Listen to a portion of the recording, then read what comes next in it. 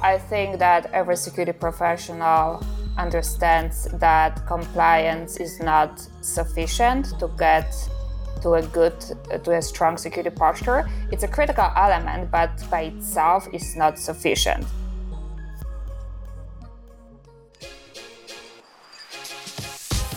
From Exabeam, this is the new CISO, a show about the people who lead IT security teams, the challenges they face, and how they overcome them. If you like what you hear, please rate, review, and subscribe to hear our new episodes first. I'm Steve Moore, and today I speak with Marzena Fuller, CISO of Cisco Cloud Security. Marzena and I talk about the unique benefits between Big Three consulting versus a traditional CISO role.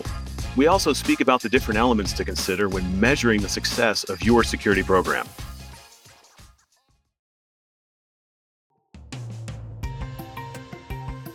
How do you measure the overall success of a security program? Are maturity and compliance two sides of the same coin, or should they be considered separate from one another? Does investment directly correlate with the effectiveness of a cybersecurity program?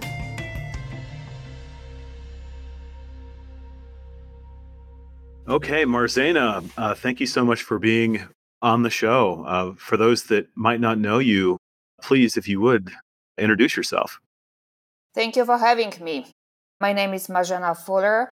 I'm the CISO for Cisco's Cloud Security. I joined Cloud Security a couple months ago to lead global security organization covering everything from product security to infrastructure security operations and compliance. Prior to that, I was the CSO at SignalFX from its early stage all the way through acquisition by Splunk. And prior to that, I led security functions at few smaller cloud-native companies. So I also saw that you actually started off, I think, in consulting. Is that right? That is true. My first job out of college was with PricewaterhouseCoopers. And I spent with them 4 years consulting companies on security and compliance. And that was a great experience because that really gave me an insight how some of the best-in-class companies approach security and what are some of the challenges that they face despite being best-in-class. How did you make the decision? Because maybe there's some listening now that are in consulting, maybe even at PwC, that love the job, that enjoy the job, appreciate all the reasons you mentioned, but know that they're maybe not on partner track, or maybe they don't want to make, 10 or 20 years of this.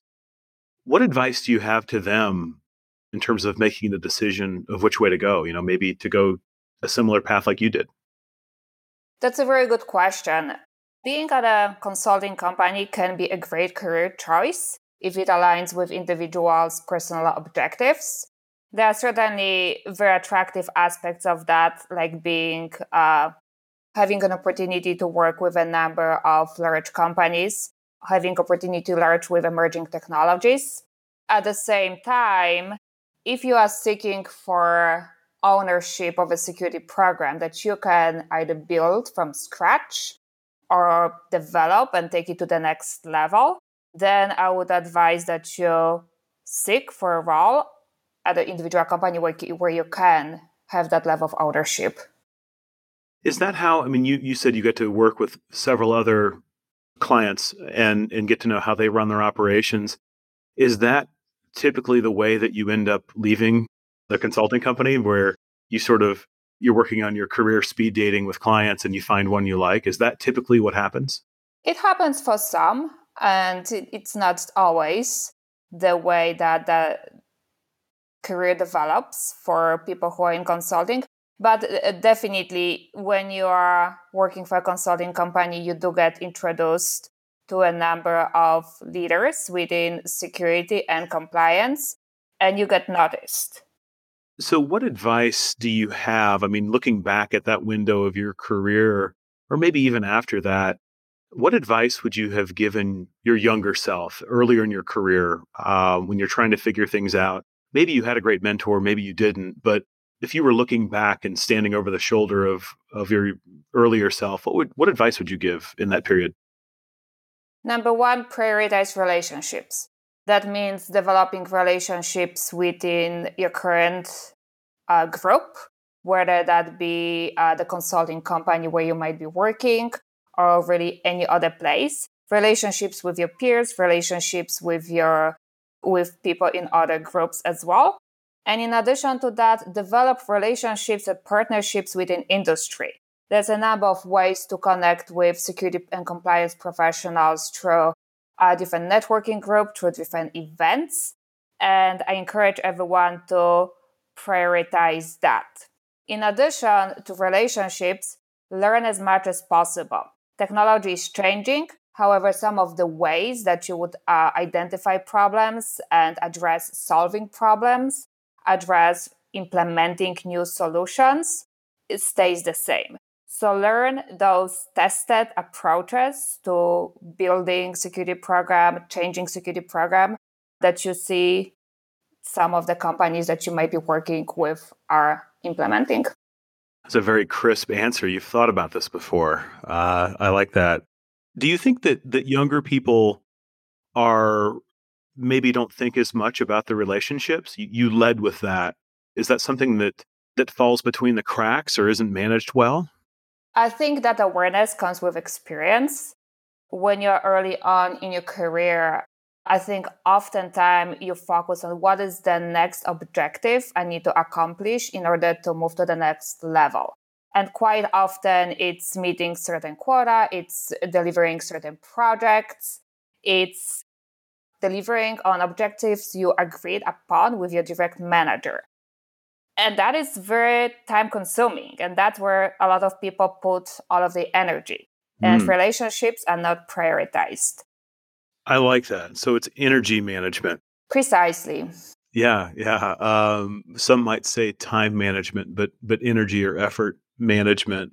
I like that. I think that looking back on my own career, it was very much focused on the tactical, and you mentioned sort of projects and other objectives. And the other thing is that I was also, and maybe still am, but certainly when I was younger, I was very heavy-handed, as they would say, and very direct, and maybe not as friendly as I should have been, which can hurt sometimes with the relationships piece. So I think for the younger listener, yeah, or maybe those that are newer in their career, especially in cyber, those three items, which are, again, relationships, industry connections, and in learning, are very appropriate, very keen.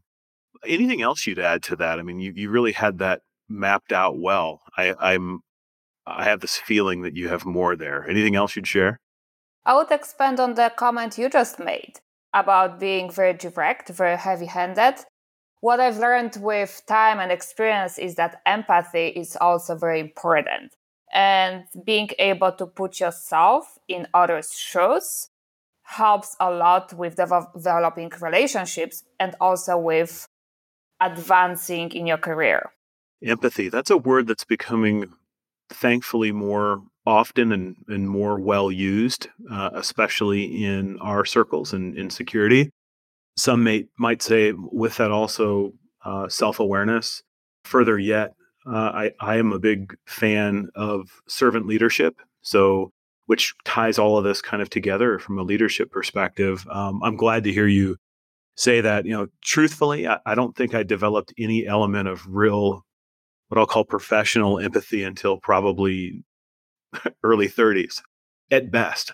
One, I didn't prioritize it. And two, to your point, I didn't put myself in anyone else's shoes. It was sort of about me, which allowed me to focus on things like learning and technology, but less so much on the importance of relationships. So I think you covering that is warranted and quite good. Thank you for bringing that up as well. How do you gain empathy if you don't have it though? Like if it's not a priority and you haven't practiced this, I mean, where do you go find empathy? It's a skill like any other skill. That's something you can learn. There's a lot of resources that teach young professionals how to develop those skills. For some people, it may be more natural, or for others, it's not. But just like with any other skills, empathy can be learned. Do you think there's sometimes in the States in particular, that there's a lack or an excess of of empathy in the professional circles? I've seen both sides of the spectrum, and it really depends on few factors. Number one, it depends on the industry in which people work. Security industry might be different from financial industry, might be different from healthcare industry. It depends on the mentoring that individuals received throughout their career. And who was your mentor? If your mentor prioritized empathy, then you saw that's required to be successful. If your mentor didn't, then it's probably not where you would focus your energy. And lastly, on your lifelong education, like where does empathy fits in within your formal education during your formative years, within your family, and so forth? Yeah, no question. I think it's something that is becoming more popular. Again, that emotional intelligence type thinking of what is that, knowing that it's important. I think at InfoSec, in many cases, we start off, we may have a title, but even before we have a title, we have to work through influence more than we do authority in many cases. So if you lack that, if you lack this toolbox, these tools within this toolbox that you're referencing, you're really probably not going to have a very good program, and you're probably not going to have very many people that want to stay with you either from a program perspective. So I think people are kind of waking up to these things, which is fun for me because I now have an interest in it where I didn't necessarily used to. So Absolutely. yeah, I'm glad you're bringing this up. Absolutely. I agree with what you just said. In order to be successful, number one, you have to be very good at articulating risk, security risk, and tying that to business risk. And that's where empathy also plays in. Because when you have to be able to put yourself in the shoes of the CEO, of the CFO, and other critical leaders in an organization in order to be able to communicate security risks and security asks in a way that is meaningful and impactful to them. So for the listener, we had an earlier conversation that went in and sort of the format of the show, if you haven't heard me mention this before, is kind of talking about what either irritates the guest or what do they love or what kind of gets them going and in either a problem or an aspiration. And then how do we address the issue or get to the sort of the aspirational goal? And the element that you mentioned, one of the irritants is that there's this idea where security isn't prioritized or there's maybe even an underinvestment. But you began to talk about this quantification of risk and now this element of empathy. So working in their shoes. First off, if you would, why do you believe organizations from a business perspective don't prioritize security? Educate us on that, and then let's walk through those points together for the listener. It differs across organizations. For some organizations, security has always been top priority, given the type of business in which they operate, while for others, security is becoming a newer objective and a newer priority, given the state of the market and number of security events that are very heavily reported and covered in the news. It's not prioritized. There's underinvestment. Even when there is great investment, why are there still breaches? Well, that comes back to how you measure effectiveness of a security program and what is truly your objective as a CISO. And I believe that you cannot prevent 100% of security incidents, regardless of the security measures you have in place. How effective you can be, how effective your program will be, is a sliding scale that is directly correlated to organizations' buy-in, organizational support, and investment. And the objective, should the objective to prevent security breaches? Yes, but I would measure success of my program based on how I am improving maturity and security posture. And starting with a baseline, where is my organization at the maturity matrix? And what initiatives I'm planning to implement over the next quarter or two And how is that going to improve or advance the level of maturity? I concur with 95% of what you said. 5%, though, I have a question on. Mm-hmm. Is maturity, so we can have a very mature program and it can grow, and I think that's a great measure of success. However, does maturity always equate to efficacy? Meaning we can have it well defined and we can measure it, we can be audited and get a good score. But does that necessarily mean that we are secure? It's almost the audit versus security or compliance versus security discussion. Is that the same? And do you measure those things differently?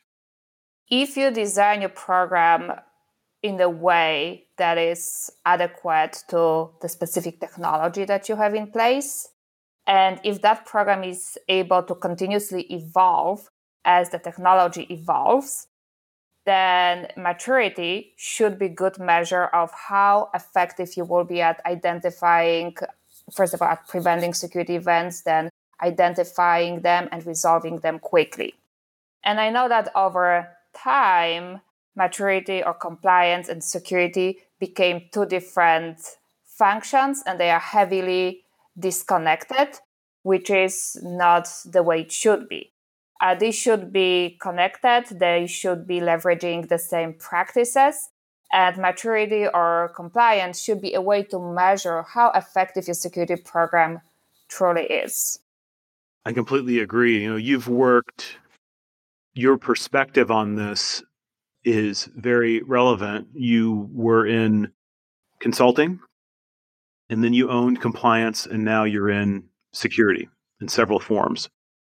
Why is there that separation? I felt it firsthand where you would be audited on something, you knew of other issues that were being exploited daily, but the auditors wanted to focus on something else. Why is that? Historically, the compliance framework that were put in place would focus on the fundamental processes, and they would provide a baseline that you have to start with, but they would not dig into the details. So, for example, a compliance framework might say you need to have a change management process in place, but it wouldn't specifically speak or address secure software development lifecycle and how that fits into the change management. So the frameworks provided a baseline that companies then would have to take and would have to modify as needed to truly capture the important elements of a security program. And then you also have different compliance frameworks. You have SOC 2, which gives you a lot of flexibility to define the controls that you want to implement, which gives you also opportunity to include the important elements from, for example, as we are talking about secure software development lifecycle. You are free to include all of the key elements of that process and then measure against how well you are doing within the process. And that allows you to improve security posture of the product and of the company. Other security frameworks, they are more prescriptive and they are focused on identifying some of the security defects or gaps. For example, CI is much more prescriptive and much more technical in nature. And the same would be for frameworks supporting FedRAMP. I'm going to be a little maybe rotten here and take the PCI example that you mentioned. There are certainly controls in there that get very prescriptive, and I think the spirit of it is good. However, there's cases where we know where organizations have been certified. They've had outside organizations in to evaluate. They've spent quite literally millions of dollars to be compliant and to get certified, and it's all for the best, except when it comes time to still prevent the negative issues.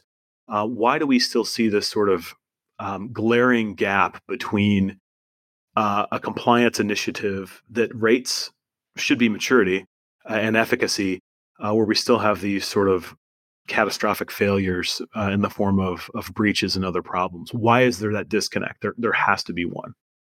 There are a few ways of looking at that. Number one, as I mentioned, compliance provides you with a framework. that then you as a CSO should take and apply to your architecture and to the specific technology stack that you are running. If that is not done correctly, then there will be definitely major gaps that would result over time in having security events or security incidents. That's number one. Number two, compliance, meeting 100% of compliance requirements would never give you the guarantee that you're 100% protected against security events. It's a reasonable assurance. It was never intended to provide anyone with 100% of assurance. Yeah, I that answer I do agree with. What if you're the CISO listening, or maybe the director of security? Maybe you don't have a CISO, and you've just finished all your PCI work, and all of it on paper is good, but you are still concerned. And imagine that you're having coffee or maybe a glass of wine with that person, and we're going to cover the same thing. So we just said that 100% compliance doesn't mean you're not going to have a negative event. So now what? What advice in your sort of coaching chapter in reading from your book, what would you recommend that young leader look into now? Well, first of all, I think that every security professional understands that compliance is not sufficient to get to a strong security posture. It's a critical element, but by itself is not sufficient. So that person needs to evaluate the entire attack surface, risk exposure, realistic real-world attack vectors against their platform, against their network, and be able to communicate that to the executive team and to be able to set that expectations with the executive team that yes, we achieved our compliance, whether that be a PCI, SOC 2, and that's a major milestone. However, that is not all that my program is intended to cover.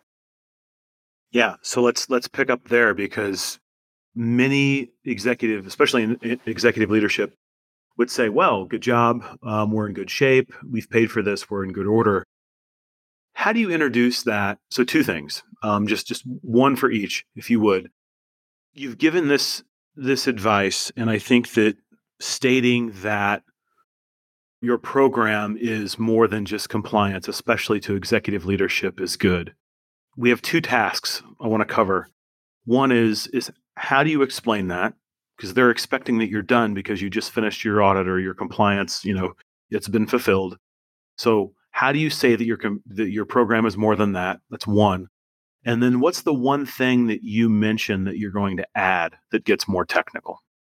Okay, so starting with the first question, it is critical for a security leader to educate the executive team that compliance is one of the elements of the security program, and there is never a notion of being done.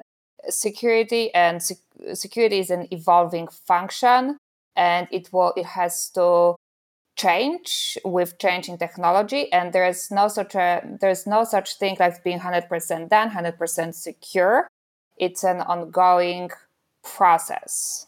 I think it's a life cycle. It's more than just the yearly audit or the compliance initiative. But I mean, many times that for the uninitiated, it sounds like that's all it is, or it could feel that way. So as part of that message? So we have a life cycle, and as part of that life cycle, we're going to have these audits, we're going to have compliance. But now I'm starting to doubt my program. I'm a CISO or maybe a new security director. From your perspective, what's one thing that can be added? I mean, how do I get into the next thing? So is that a pen test? Is that code review? Is that tabletops? What's one thing to add in practice, but also into your messaging that begins to peel away at more of the technical and tactical risk? So one of the things that helped me tremendously to communicate the current state of a security program and the current state of security within the platform is having ongoing independent testing of that platform. And that involved bug bounty, that involved penetration testing, that involved red teaming. So it's taking real world scenarios and showing how our platform can be exploited by a malicious party. So you can take that and marry that up with results of your compliance audits and come up with an actionable plan to incorporate what is coming up from those tests into initiatives going forward. Now, the other element that is critical is the entire secure software development lifecycle and thinking how can you incorporate security in every single development process to really reduce the number of security defects or security vulnerabilities that you see at the end and shift that investment early on in the process. So you worked to educate the executive leadership to say, look, we're going to allocate resources every year in an ongoing way to do internal or maybe external red teaming, pen testing, and bug bounty. And then the outcome from that, the findings wrap back into probably partially into that SDLC process as a quality failure, right? Definitely, there is a very strong connection. And it's just like one of the data points. Ultimately, there should be more data points communicating where we should be making our next investment. But a good way is to correlate what is coming out from those external tests to what is coming out from our internal security design reviews, peer code reviews, engineering education on secure coding best practices. And ultimately, what I would expect to see is as we are increasing our investment on all of the elements of secure software development lifecycle, we should be seeing decreased number of security defects that are caught at the very end. Yes. What is your opinion on, I ask because I have an opinion on this. It's probably not as good as yours, but giving the developers access to the security tools to use on their own. What's your opinion on that? There are a number of ways to implement that. And there's a decentralized model where security best practices and the framework is established by the core security team. And then actual following the processes, running the tools, remediations, performing all of the key steps in the secure development lifecycle is done by engineering teams. That it could be either application security engineers who are embedded within each of the engineering teams, or it could be actual engineers who become the security leads, if you will. And that decentralized approach, based on my experience, is the best way to scale a security program and to avoid any type of bottlenecks. At the same time, that decentralized approach really supports driving the awareness and increasing the importance of security throughout organization. If I'm understanding the way you frame that correctly, it sort of makes that part of the developer's workday. If they're sort of expected to utilize the tools and ideas of security, the processes within their daily development, and sort of code check-in, code hygiene. Is that accurate? Correct. That is correct. However, you need to have checks and balances, and you need to have that strong leadership and strong oversight, and that stays with the core security team within my team. And are they coding to make it secure, or are they coding to? I've seen this before in my past, so I'll sort of say this: coding to basically trip up the tool, which sometimes can happen, right? To give you can develop code to sort of mask an issue that causes the code evaluation platform to give it a good score, when in fact it's only no longer vulnerable to that, whatever that input validation is, or there's 101 ways to defy logic in those cases where you have a good result but you're still vulnerable. So that there's that sort of check and balance as well. That's true, but then you can address that with establishing security culture. It's a cultural change. It's not going to happen overnight. It's a journey. And you really have to think how to change the mindset, how to make security a key tenet of the company and one of the key priorities and key measures of success. How good is your output? And I cannot fathom a situation where someone would be trying to cheat the process, if you will, Sure. if you have that proper security culture in place. I completely agree. If it's made a priority, it's really part of your culture, you will not see that. You might see someone attempt it maybe just once, but in areas where it's just sort of added on after the fact and it's somebody else's priority, I've seen it sadly. But if it's seen as the best organizations see it as a function of quality, and we all want to have quality product, quality code, good experience for the customer. And if you view it in that lens, the best organizations I've seen have viewed it in that with that focal point that I've seen. And that's a great comment. And that also goes hand in hand with responsibility. So who's ultimately responsible for security? Well, the answer is there's one CISO. However, security is everyone's responsibility. Everyone has to do their part in order to create a secure organization. Everybody has to be properly educated and everybody needs to know what is expected of them. And then once that happens, everybody has to contribute. Yeah. We didn't have to get into, there's an element of this. We talked about things that you loved about this position and this career. We're about out of time, but I do want to briefly hit on it. You told me that one of the things that you really love about your career is that it's like a game. What did you mean by that? That is definitely definitely a very attractive element of my role. It is like a game because you have always an adversary who would always try to compromise your system, either for financial gain, for reputation, for fun. And you have to be anticipating what might be coming. And you have to be taking that information and then communicating in a meaningful way to executive team, but also to engineering to come up with a plan how to mitigate anticipated attacks. Yeah, being a great communicator and really a translator as well. That is true. I mean, that goes back to the early point I made where as a CISO, you have to be able to translate security risks, which are often very technical, into business risks that are relevant to the organization and to the executive team. So I've got one final question for you that ties back to the name of the show. We ask it, I believe, to every guest. To you, what does being a new CISO mean to you?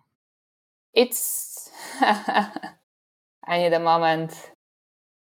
First of all, it's not being only technical leader. It's also being a business leader who is very much in tune with the current market, with companies' customers' demands and priorities. So back in the day, CISO was responsible for identifying vulnerabilities, addressing them, and handling technical elements of overall security program. And that is not the case anymore. Today, CISO has to be able to articulate company's business strategy and has to be able to articulate where security fits in that today, where that function will fit in a year or 2 years from now as a product that a given company has evolves. I like it. Marzena, thank you so much for being on the show today. Thank you for having me. That's it for this episode of the new CISO. Thank you for listening. Check out more episodes on exabeam.com/podcast. And remember to rate, review, and subscribe to get brand new episodes first.